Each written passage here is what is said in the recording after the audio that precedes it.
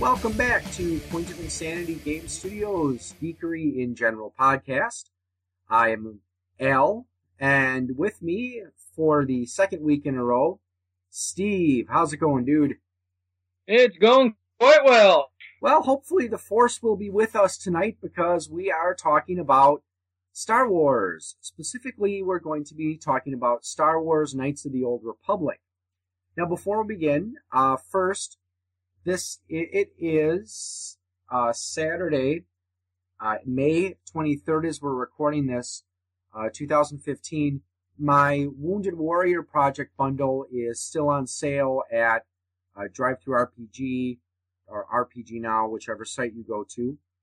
Again, this will be the profits from this bundle will be donated to, again, Wounded Warrior Project, a charity that helps American soldiers who have been injured in the line of duty.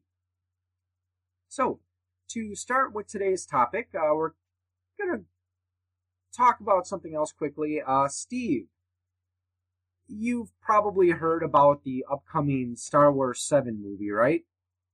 Yeah. Have you had a chance to see any of the trailers yet? Not really. I haven't really been looking at them because last time I looked, most of the ones I found were actually fan-made trailers that had absolutely nothing to deal with the movie. So you haven't had a chance to see any of the new Star Wars 7 trailers? I haven't really searched yet, but...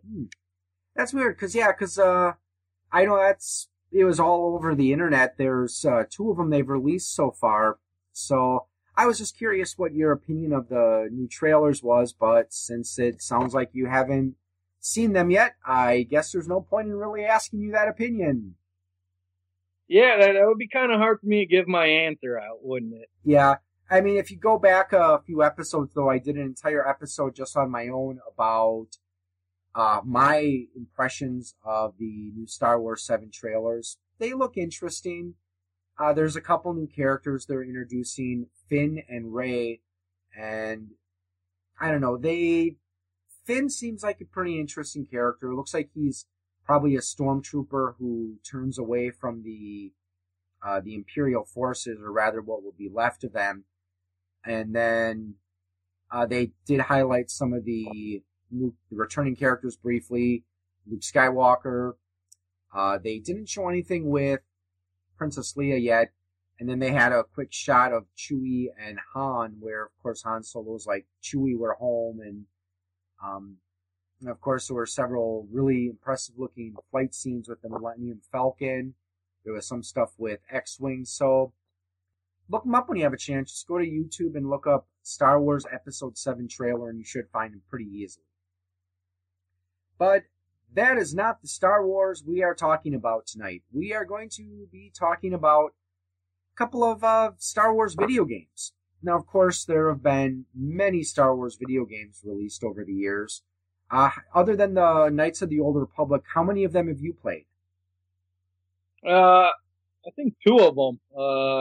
Rebel Alliance and, what was the other one? Jedi Lightsabers. Jedi Lightsaber? Yeah, it was a Wii thing where, you're pretending you're the one fighting with the lightsabers. Force Unleashed? Oh, them too, but no, it's a Wii game. Okay, doesn't sound familiar. Was that one that took place during the Clone Wars?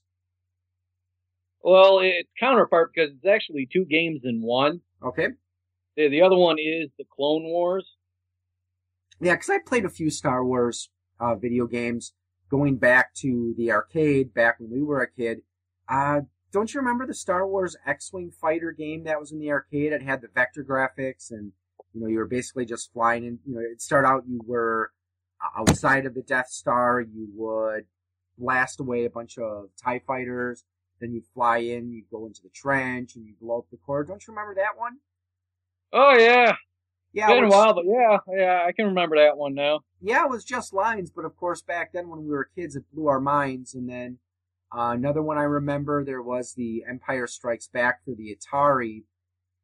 That one wasn't too impressive. You're just flying around trying to shoot AT-ATs until they get to the Rebel base. There were a couple of Star Wars games for the NES. I've played the first one. I didn't have a chance to play the second one.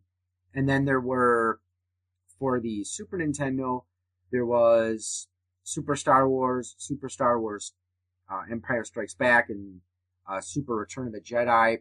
I've played the first and the last one. Never played Super Empire Strikes Back. I have a friend who used to have Shadows of the Empire. I remember watching him play that one. Another Xbox one I played was Jedi Knight, Jedi Academy. That one was a lot of fun. And then Force Unleashed 1. I know there was a Force Unleashed 2, but I haven't actually had a chance to play it. Oh, yes. And Lego Star Wars, which focuses on the prequel trilogies, and then Lego Star Wars 2, which focuses on the original trilogy. So the Lego ones were a lot of fun. But, of course, we've both played the Star Wars Knights of the Old Republic. It was, I believe, made by BioWare. And let's start with the first one. How did you first come to play Star Wars Knights of the Old Republic? How I first came across it was, actually that was the game that basically tipped it in my favor of forcing me to get an Xbox. How so? After talking to a couple friends of mine, that they were talking about it, and I've been holding off getting the Xbox, when finally, they talked me into it, and I'm like, well, the only way I can play that game is to get the system. So, yeah, I think they did eventually release, well, I know they have released Knights of the Old Republic 1 for the computers as well, but I think the Xbox version came first. I don't know if they've released Knights of the Old Republic 2 for the PC, but getting ahead of ourselves. Yeah, I would think by now number 2 should be available, but I haven't really seen it myself either. Yeah, and, well, the way I actually came across it is because of my wife.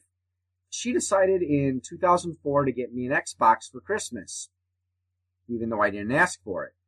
And it was one of the first games I had. The first 3 games I've got for the Xbox were Lord of the Rings, The Two Towers, Jedi Knight, Jedi Academy, and Knights of the Old Republic.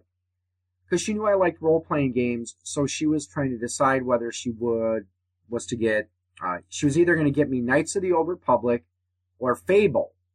And she was kind of divided between the two, so she asked the person I think she got them at GameStop, but she asked the person at GameStop for a recommendation. My husband likes role-playing games. Do you recommend Fable or Knights of the Old Republic? And guy recommended Fable Knights of the Old Republic, because he said one of the reasons is Knights of the Old Republic had a longer play time, because usually on your first run through the game, for most people it'd be 40, 45 hours. Depending on how you did it, if you went straight through or you just blew through it. Yeah, so about 40, 45 hours, and I think he was saying that my wife was telling me that Fable, I guess, only had about a 20 to 25 hour play time. So looking back, I'm glad she did get Knights of the Old Republic, because it did quickly become one of my favorite games. So what are some of the things that struck you about Knights of the Old Republic that made you enjoy it so much? Well, one, it was the storyline saying that it took place, 4,000 years before Episode 4. It was one of the things that piqued my interest. And then you're playing through the game, and you're like, wow, they have all this 4,000 years before Episode 4? What the heck technology did they do in those 4,000 years? Yeah, and that's one of the things I like, too, is because it was a time that I don't think they really established much canon for that time period. So I said I am glad that they did. Yeah, at least not when that game came out. That time era was in the gray. Yeah, so I am glad that they did decide to take us way back to the past, as opposed to making something based on the 3 Star Wars movies that were, well, actually, no, Knights of the Old Republic did come out, was it 2002 or 2003? It was probably around that time. Because, yeah, that means Episode 1 would have been out. I believe Attack of the Clones would have been out, and I think Revenge of the Sith would have been out as well. So I am glad that they did decide to go back. Oh, yes, and there was another Star Wars game that I did play that I forgot to mention. Star Wars Battlefront 2. So that one was a lot of fun as well. But back to the main topic. So Star Wars Knights of the Old Republic. Again, I like one of the reasons I certainly liked it is the same reason you mentioned. It was exploring a time in Star Wars history that at the time I don't think they really established much of what was happening at that time. So it really filled in a lot of details. And another thing that I do really enjoy about the game, well, one of the biggest complaints I hear people have about role-playing games is a lot of time there's a lot of grind where you're basically walking around in circles for 20 hours, getting in random encounters and killing enemies so you can level up and have enough experience points to go fight the next boss. Well, you don't have to worry about that in Knights of the Old Republic. Because, yeah, you can just kind of power your way through, but I did enjoy the fact that there were so many side quests and other things that you could do to get more experience points or sometimes items. So that was really cool. Also, the game did use at the time Wizards of the Coast had the license to Star Wars, so they were the one making the Star Wars role-playing game. And it used a modified version of the D20 rules. So how do you think that worked in context to Star Wars? Do you think it worked well, not so well? What was your opinion? Well, considering I have that D20 Knights of the Old Republic RPG book, basically it takes place, like several years before Knights of the Old Republic 1 started, because dealing with comic books that came out with that storyline that happened before that, through episode Knights of the Old Republic 2, is basically what that book covers. Yep. Well, you're getting a little ahead of yourself. A little ahead here. Well, so you somewhat got a little ahead of yourself here by introducing that before we talked about number 2. Yeah, because I did like how they modified the 3.5 rules. I thought the feat system worked really well with the Star Wars system. I mean, I'm not sure how it worked with the actual role-playing game because I haven't played it, but assuming that it works in a similar fashion to Knights of the Old Republic, it worked really well. And that's one of the things I liked so much is the fact that there was a lot of character options. You could focus on 2-weapon fighting, you could focus on single combat or single lightsaber combat, you could focus on ranged weapons if you wanted to. And let's start by talking a little bit about the start of the game. You're, of course, just in a spaceship being attacked by the Sith. And you had to choose one of 3 different classes, which there were the Scout, the Rogue, and the Soldier.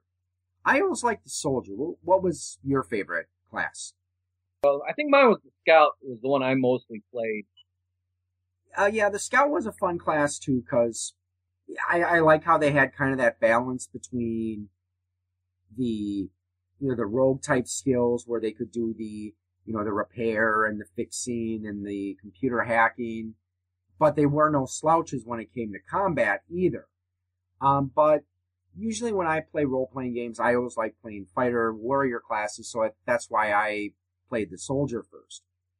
And well, I'm more of the rogue thief type character. Yeah, so. And I know this is, for those of us who know us personally, it's probably no surprise hearing you say that, you usually liked playing the Rogue or the Scout, and I like playing the Soldier because, just a little background for those of you who haven't been gaming with Steve and I for several years, usually whenever we played Dungeons and Dragons or other role-playing games when we were younger, usually I always liked playing fighters and rangers and warriors, whereas Steve, he was the one that usually was the party thief or scout, where he would, sneak ahead and look for traps and do the other fun stuff that rogues get to do, right? Yep. And thieves do it better from behind, right? Oh, yeah. Yeah, I used that joke in one of my D&D sessions, and we had this, because our halfling thief in the party backstabbed someone, and, I just made the comment, thieves do it better from behind, and table cracked up, so we had to take a few minutes to calm down. But anyways, carrying on. So, of course, you're only this initial class for part of the game, and I like how they introduced the Jedi classes, because, okay, this is probably going to go without saying, we're going to have some spoiler alerts in this game, as we are going to talk about plot points, but I don't know if we really need spoiler alerts for games that are about 10 years old. But, so after you escape your ship and you get down to, what was the planet, Tarsus, I think, or? Taurus. And, I don't know, I personally thought that section was a lot of fun. Because, of course, you were wandering around the different, parts of the city. You started out at the higher part of the city. You went to the lower part of the city.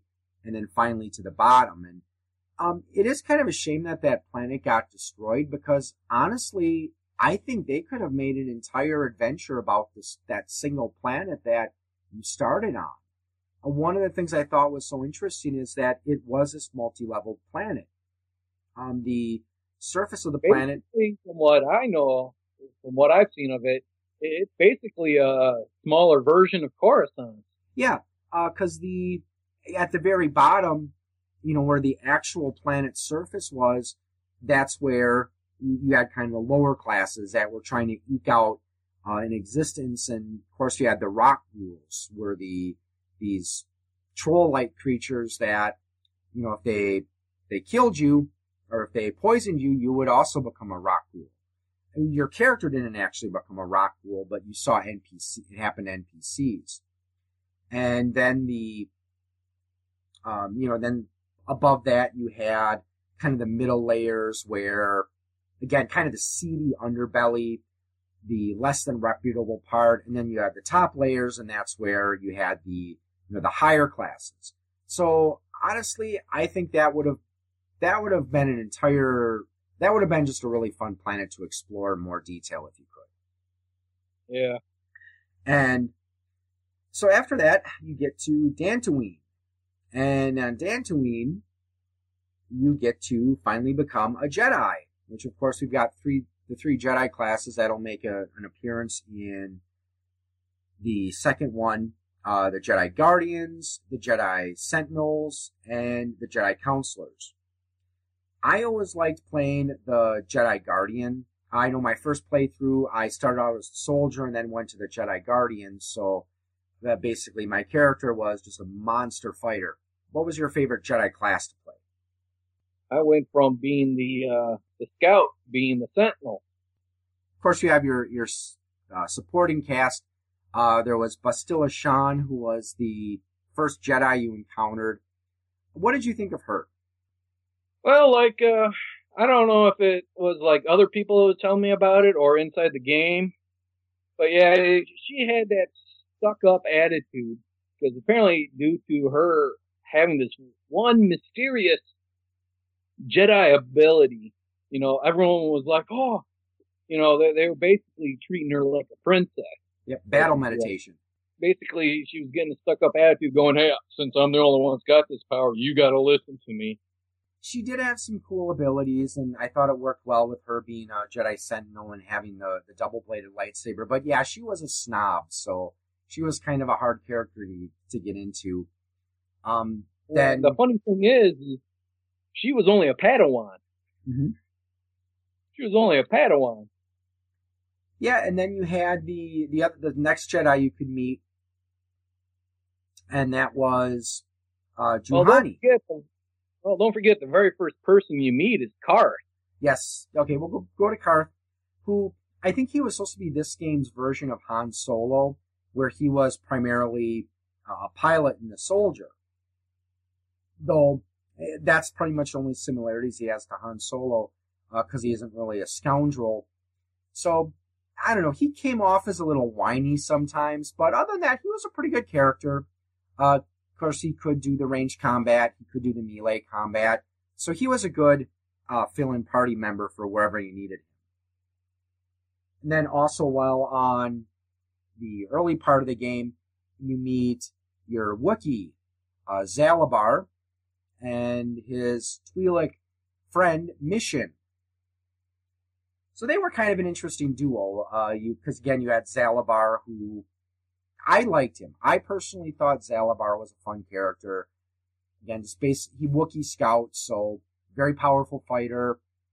You didn't want to mess with him. And Mission, she was also an interesting character as well because she did have, I don't think they really went too much in her past, but she did have kind of a childlike innocence about her.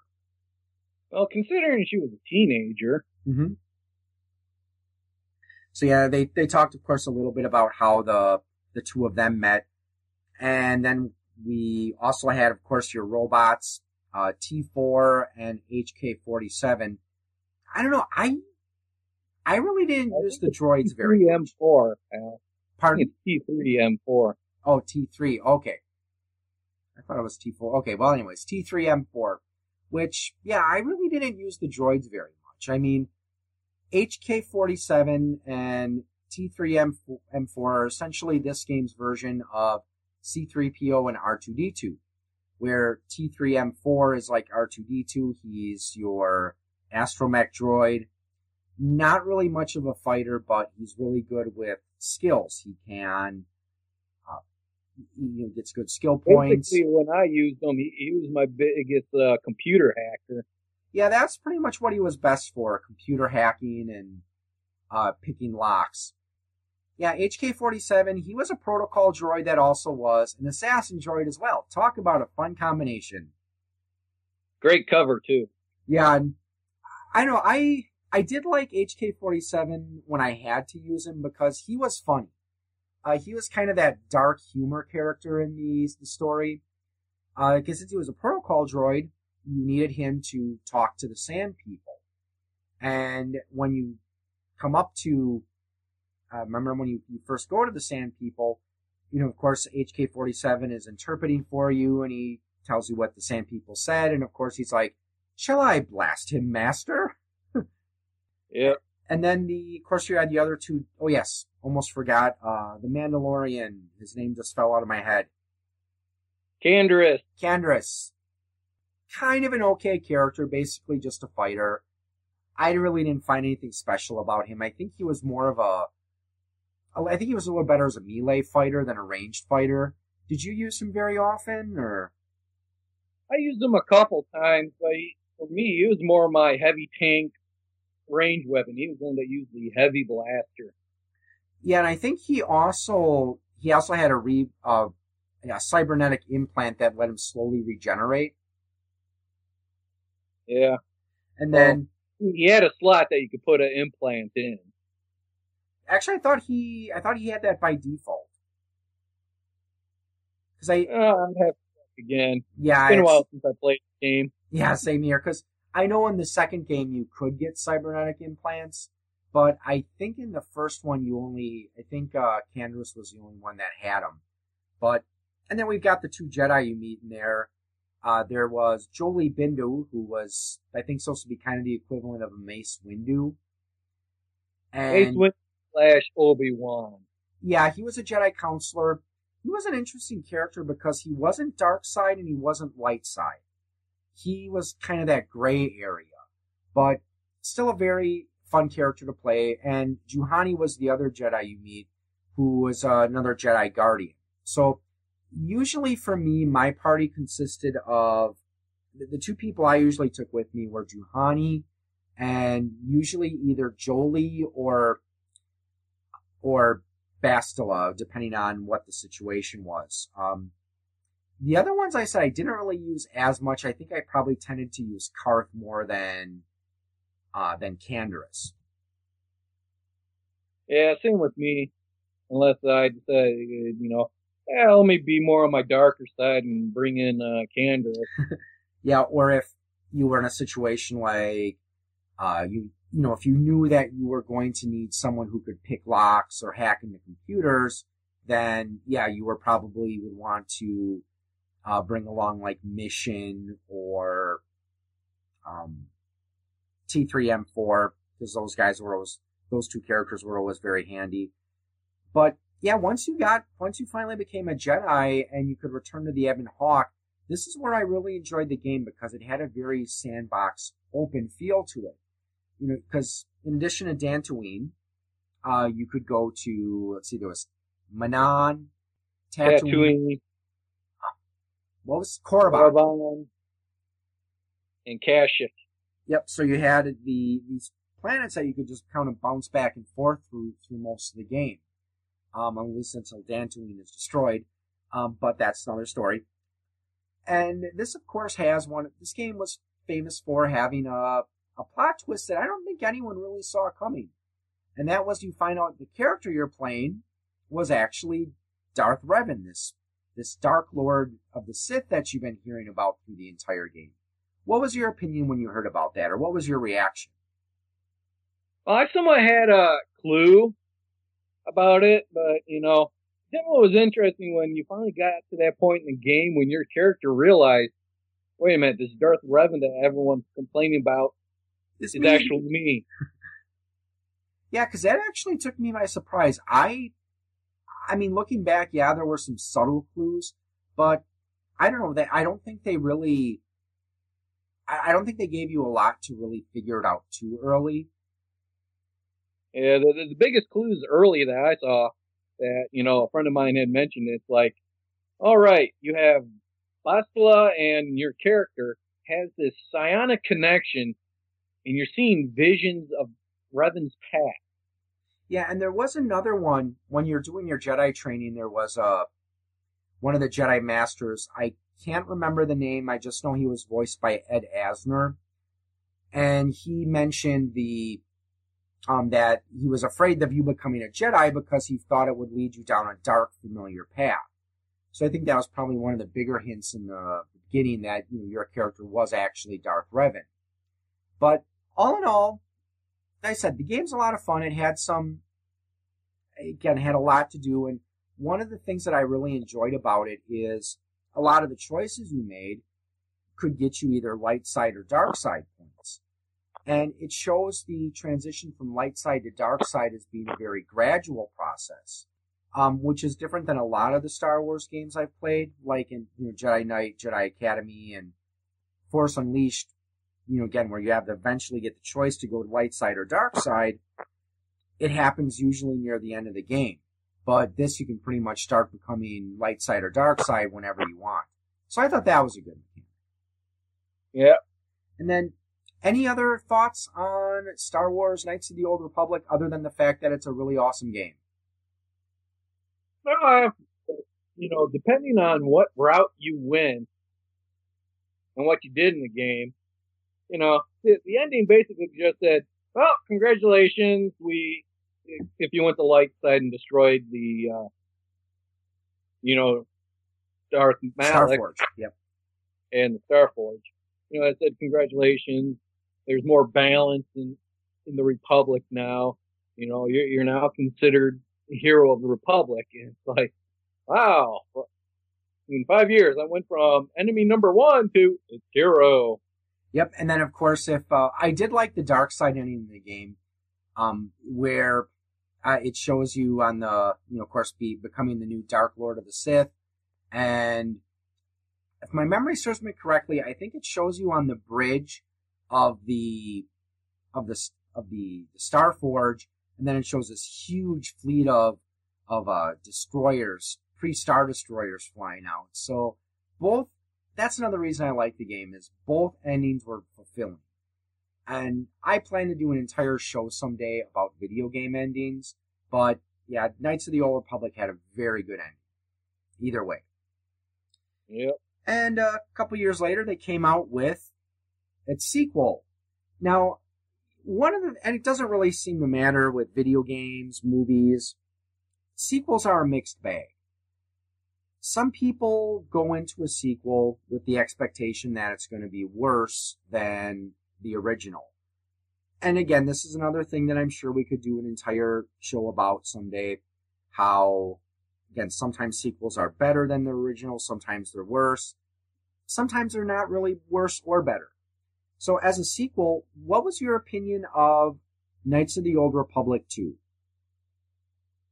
Well, I would have to say some of the features actually made the game more interesting, where other features was like, I guess.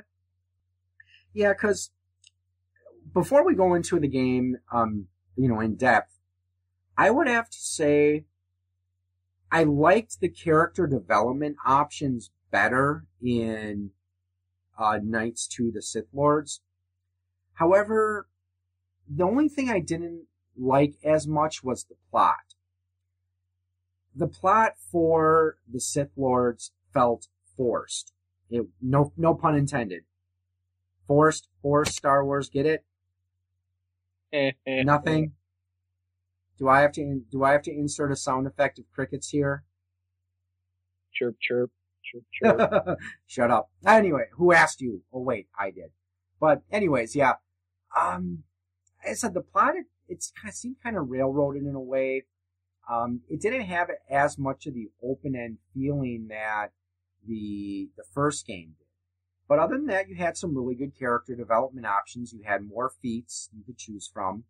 And you might remember battle meditation. From the first one, you could actually choose that as a feat. But one of the things that I loved about this game is it introduced something called influence. As you're traveling with your companions, of course you had different actions you could take at certain times during the game.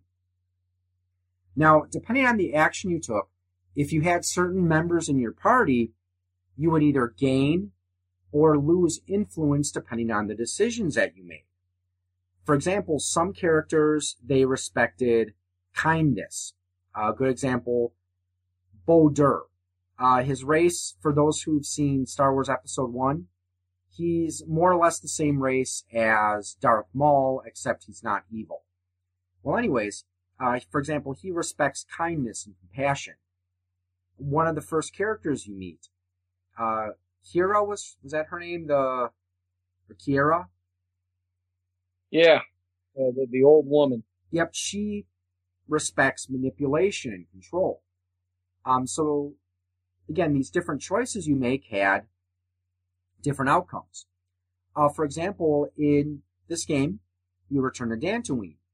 And when you get to Dantooine, there you find out that there's a city that's been established not far from the remains of the ruins of the Jedi Temple, which was destroyed in the first game. And you find out there's these mercenaries that are planning to take over this settlement. Well, one of the things you can do is, you go into the cave to rescue one of the Jedi Masters that you remember from the first game. And again, this guy who was voiced by Ed Asner. Again, if I heard his name, I'd probably remember it. Anything ringing a bell with you? You know which guy I'm talking about. Yeah.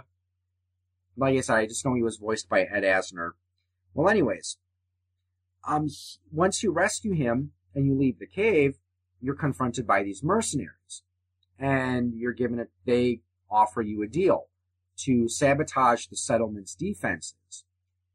Which, if you say yes, then they pretty much leave you alone and trust you're going to do what you said you were going to do.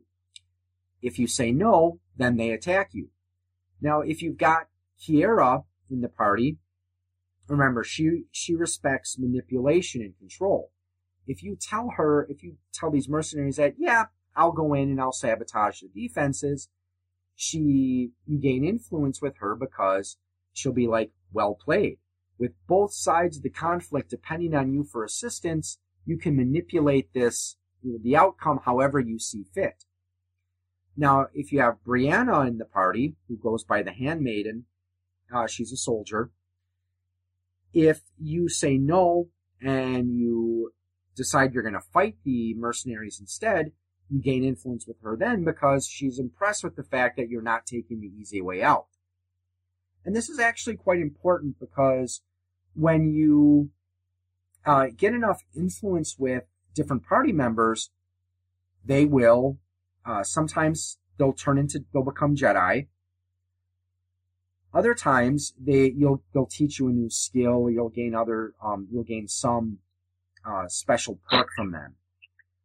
Like which ones turn, I think most of them, with the exception of the Mandalore, can turn into Jedi.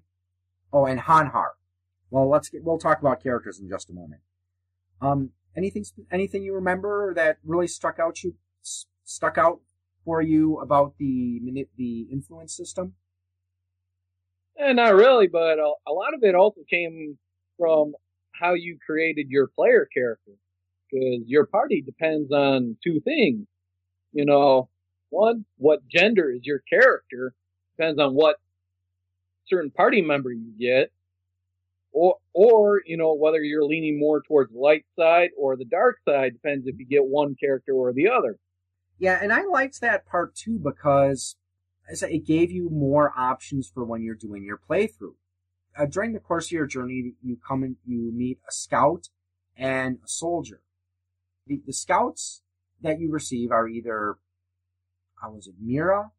Mira or the Hanhar, the Wookiee you get. Yeah.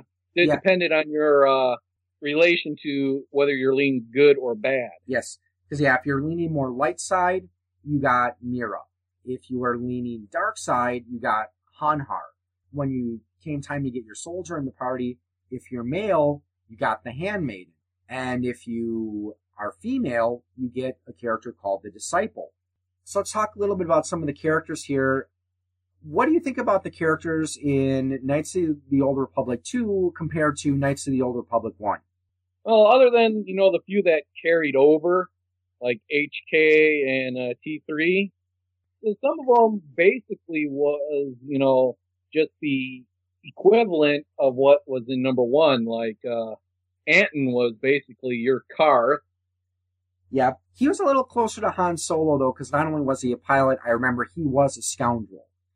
Because he had the thieving abilities, and when you first meet him, he's locked in a cell. So yeah, he's a thief. Well, yeah, if you go through his history line, you find out he was also an assassin for Jedi. Yeah, and one of the things that's kind of interesting is if you do get enough influence with him, he eventually teaches you a trick that gives you a bonus to your will saves. Because there's a scene when you're on the Ebon Hawk and you talk to Kira and you start meditating, you can kind of read the thoughts of your party members. And Atton, you find out he's playing Pazak in his head.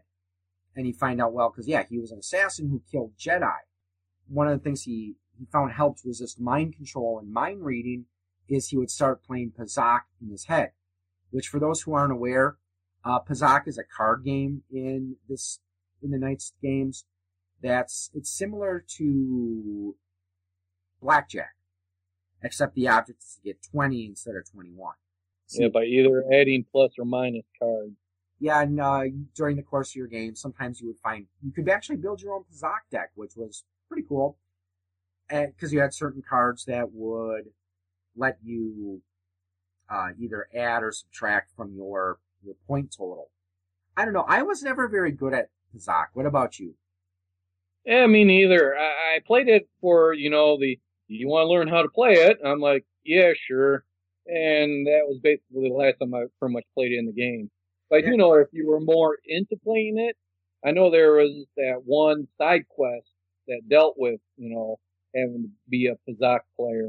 Yeah, and basically the reason you would play the Pazak is to get credits. So again, it was just kind of a nice little side thing you could do. But yeah, we had Kira. She was kind of your equivalent of Jolie from the first one, in that she was also a Jedi counselor. But again, very different as far as personality, because whereas Jolie was this wise, sage-like character, Kira was certainly wise. She also tried to teach you to manipulate and control people. Canderous does make a return, except in this one he appears in full body armor, and he's simply called the Mandalore. He's the leader of the Mandalorians in this game. There's a new droid that you were introduced to. His name fell out of my head. Goto. Goto, yes. T0. Yep. And Bo Dur, who he's essentially a mechanic, but also a pretty good fighter. I don't think he really had an equivalent to anyone in the first one. The closest I could think is he was kind of similar to, like, Johanny in that he was a good fighter. However, if you got enough influence with him, you could eventually turn him into a Jedi Guardian. Mira and Atton, I know they could also become Jedi as well, as could the Disciple and Brianna. Were those all the characters, or are we missing anyone? Let's see here. So yeah, Atton, Kiera, the droids, Goto, Marluka. Oh, yes. I forget her name. Yeah, she was an interesting character because you do have to fight her. And are you given a chance to kill her, or? Well, I think there is the option where you can kick her away, but I know one thing is you need her when you fight one of the Sith Lords, because she was one of the apprentices to that Sith Lord, and she decided to side with you. But yeah, those were all your characters. So again, had a pretty good range of characters. I have to say my favorite of the new ones is probably Mira. One of the things I loved about her is she had an armband that she could equip, and she could use that to launch rockets, darts, and grenades. Also, I know she was immune to mines. So if you wanted to collect mines from enemy territory, she was really good at that as well. Any characters stand out for you? Well, it depended on what gender I played and whether I was more light or dark. I liked Mira better than Hanhar, because the only thing that I saw for Hanhar was he had the strength so he could do big damage. But that was pretty much it. Out of the two, Mira was actually the better pick, because first she started out as this little scoundrel, but then she could then become a Jedi and have more abilities. Yeah, she could. I believe she became a Jedi Sentinel. And one of the things that was interesting about this game is you actually did start out as a Jedi. And when you got to a certain point, you chose the Prestige class. So which of the Prestige classes was your favorite? Well, I think, I said, since I was mostly the rogue, I stuck with the rogue's version, which I think is Watchman. But like you, I can't remember what any of those Prestige classes are called again. Yeah, been so long.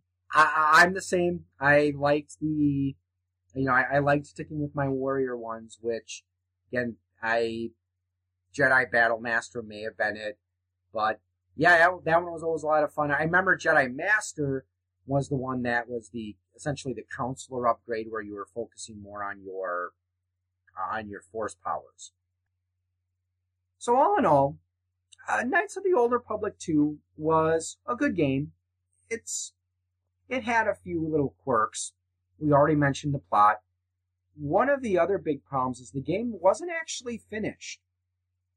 Now, what are some of the clues in the game that told you that, hey, wait a second, this game isn't complete? Well, I know there was a couple storylines where, because I've read in a couple game books when they were trying to introduce it, it's like, there was this storyline that they wanted to add, but by the time the game came out, they left it out.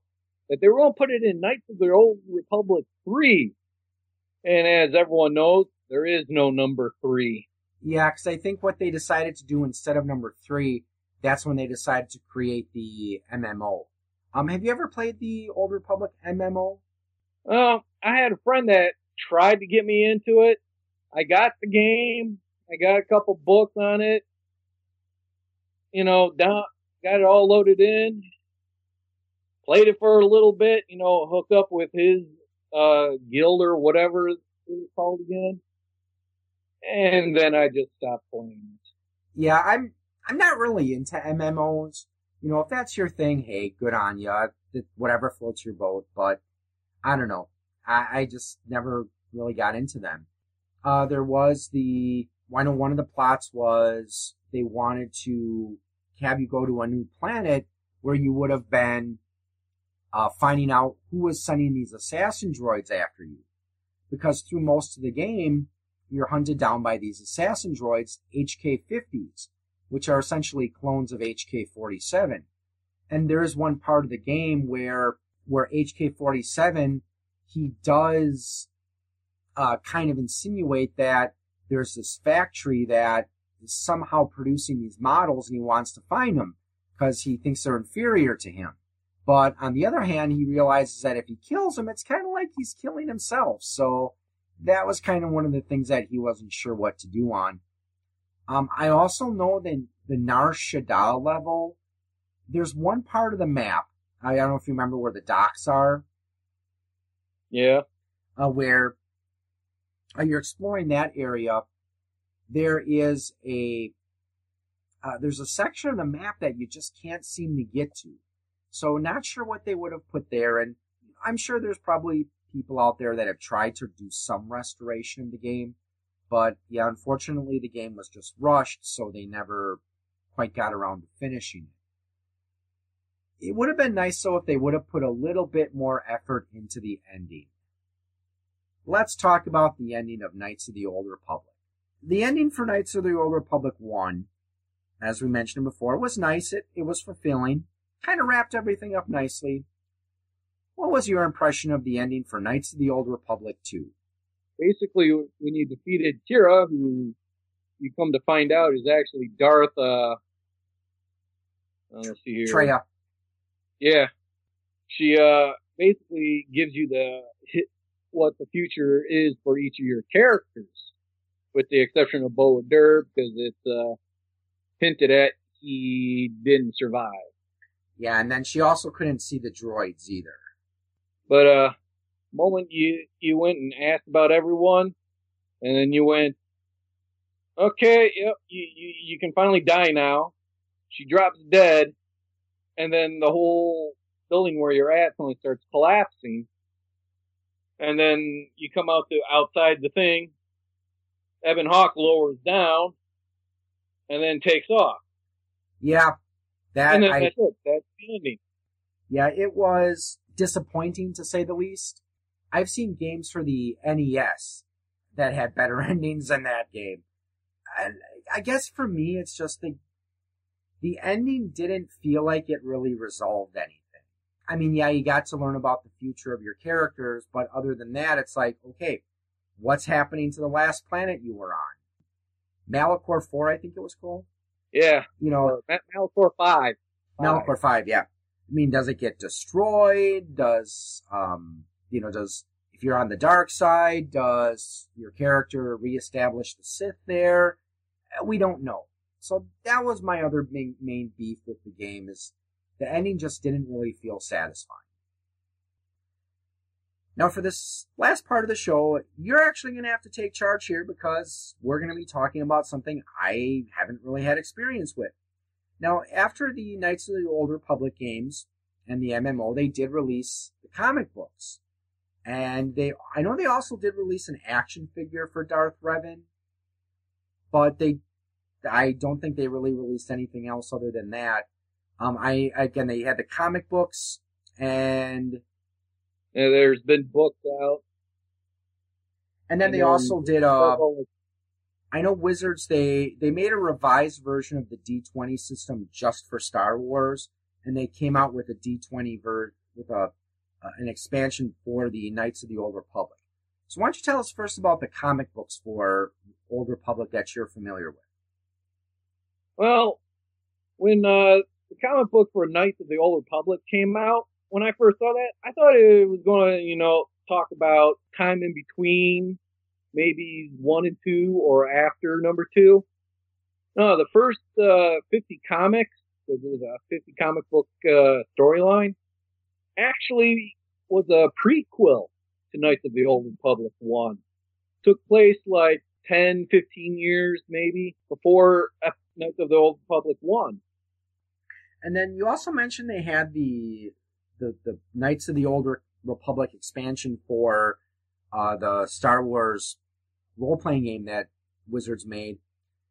Did you have a chance to look through it much, or have you ever had a chance to actually play it, or did you just get it to read it because you liked the Old Republic? Well, like the previous podcast where I explained about my situation of being able to role play, basically I just got the book because, hey, it talks about the Old Republic. Yeah, sure, I'll get it. Read it through. Basically using it as a partial reference book. So it's kind of a fun thing to read when you're not on duty. Yeah. Mm-hmm. And one thing a lot of people have been wondering is what happened with Revan. I know that, when they started coming out with, the MMO Old Republic, well, they started coming out with books in the series of Old Republic. And one of the books that they came out with was titled Revan. And in that book, it basically gave you, once they got around to saying, hey, this is what happened back in the day, you find out Revan is actually male. So all those of us that played as a female Revan, yeah, we played in an alternate reality. Yeah, non-canon. So canon, Revan was male, and the Exile, the main character in number 2, is actually female. Yeah, you find out that in canon, the Exile's name is Mitra. Okay. Well, thanks again for helping me out with this topic, Steve. Again, for the listeners out there, if you still have a working Xbox and you do happen to come across Knights of the Old Republic 1 or Knights of the Old Republic 2, definitely check them out if you have the chance. And one of the nice things about Knights of the Old Republic 2 is it's not necessary to play Knights of the Old Republic 1 in order to understand it, because early on in the game, they give you some options to kind of fill in what happened. So with that said, again, I'd like to thank you all for listening. Please visit poigamestudio.com and feel free to look up Point of Insanity Game Studio on Facebook and like the page. If you have any ideas for future topics, please contact me either through my website or through Facebook. Thanks again for joining us, and have a good evening, morning, afternoon, whatever it is, wherever you are, and happy gaming.